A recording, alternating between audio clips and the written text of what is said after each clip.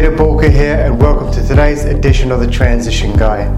Now, in today's episode, we are going to be looking at the whole forming of a team, and we're going to very much be referring to the storming, forming, norming, performing matrix. But before we go into the matrix in any great detail, I want to look at teams from a sporting perspective, because very often people follow sport so they can understand this really clearly. Now, for me, I am a great football fan. For our American friends, you decided to call it soccer, but hey, that's by the side. Now, in football, I follow a team called West Ham. So it's a Premiership team, currently having its worst season in as far as long as I can remember, in ages. Now, in the summer, what did West Ham do?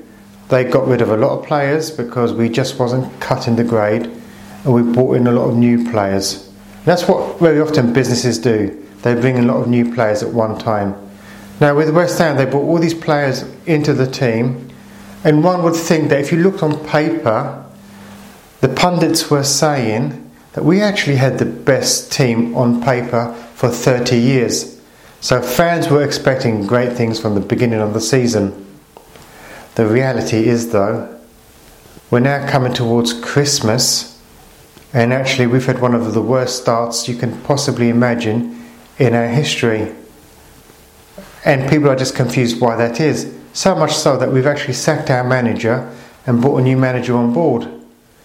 And the reality is, very often people say, okay, well, we brought all these stars on board, but these stars should just gel and produce results straight away. But the reality is, that rarely happens. In most cases, it takes years to form a team.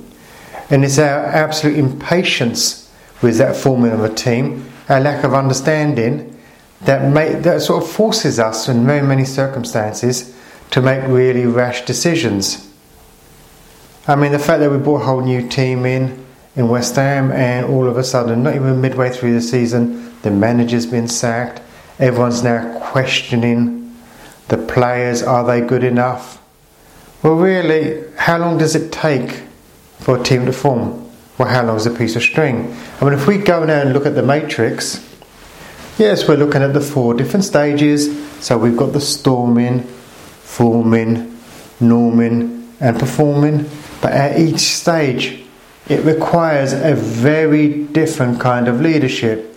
So let's take the storming phase. That's the really beginning when you bring in a team. And the one thing that I'd like to say is very often people underestimate the impact bringing a new team member on board a team would actually have. Because actually bringing on team members can be highly disruptive to a team, because you're bringing in totally different behaviours, different attitudes, and a great unknown. So at the beginning of the sort of whole team forming, when we're in the sort of storming phase, this is quite a turbulent time in that whole relationship. It can be quite fractious in terms of relationships, because people don't know each other too well. You've got the egos coming in. You've got the whole lack of trust, the lack of understanding as to what can everyone do, etc. And it can be quite difficult to get through this stage. And really, when you're going through the whole storming phase of the relationship, as a leader, we need to be providing mentoring, because we need to be sort of teaching and making sure that our people are doing the right things. We need to be giving them coaching, correcting the bad behaviours, looking at where they're weak, where they can be stronger. Yes, we do have to give training, because we can't expect people just to come on board and hit the ground running all the time. It doesn't often happen. We have to manage them. We have to support them. And yes, from time to time we're going to have to bash them. I really do not understand, and I don't mean physically bash them, we don't do that kind of stuff. But I mean, do you know what? Sometimes you've got to tell people off. A bollocking once in a while is necessary. I don't understand where we've gone these days, where everyone's saying, well, you can't do this with your staff, you can't really bollock them, you can't really tell them anything, you've got to do this, you've got to do that. It's very much like parenting as well.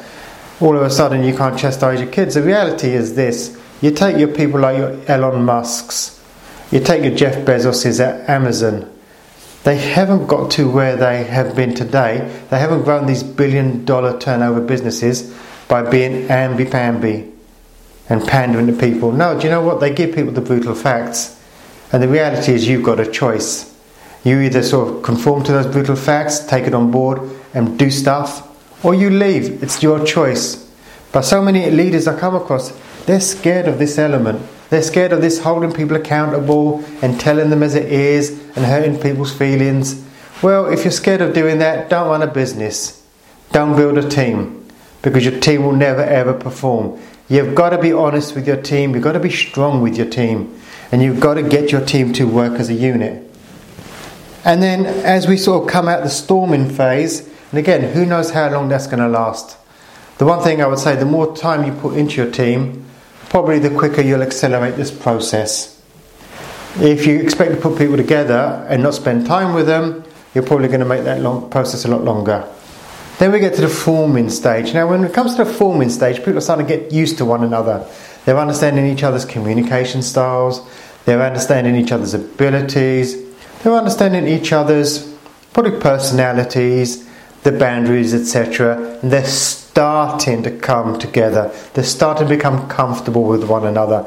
You're still going to get fractious moments. You're still going to get the team where the trust quite isn't where it needs to be, but it isn't quite as intense as it was in the storming phase. And then we start moving from forming to norming. And that's when we really start to calibrate the team. Now when we talk about calibration, what we're talking about is making sure that we are setting the standards, that people understand what is expected, that they know what great performance is, what great behaviour is, etc. And as we start getting to the norming, is then you start to see the team hitting performing. And in football, I would probably say that was Alex Ferguson's greatest eras. He had a couple of eras where he had some really strong teams, where they'd been playing together for a number of years. It took them a few years to gel, but once they had gelled, they had become such a close unit. They had become so unbelievably well connected, especially in the case of Man United, they just could never stop winning. And I remember the whole era when you had Ryan Giggs, David Beckham, Paul Scholes. That team at the very beginning, yeah, they were very inexperienced. By the time that team got into its groove, 2 or 3 years in, they were an unstoppable machine. And that's that performing for a business owner. That's unbelievable, because you've got your team that just clicks and you're getting unbelievable results. Now when you get to the kind of stage where you've got a team fully performing, that's when you start looking at those team members and you reward them as appropriate, because really you have to reward top performers, because it's all about retention and you want to keep them on board. The last thing you want to do is have a top performer leave your team. You then have to bring on a new person, which totally disrupts the dynamics, and we're back to the beginning again, because again, new person, we're back at the storming phase. You want to promote where appropriate.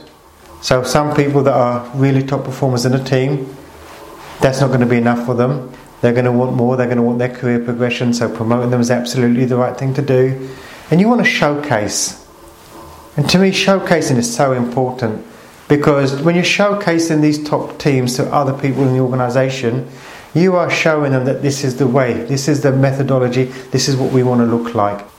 So if you as a business owner can relate to this, you understand that you don't know quite where you are in the matrix, that's very often, or you know exactly where you are, but you don't know quite how to get to that next level because you're stuck, head over to Bulker.com and get in contact. And remember, failing to learn is learning to fail.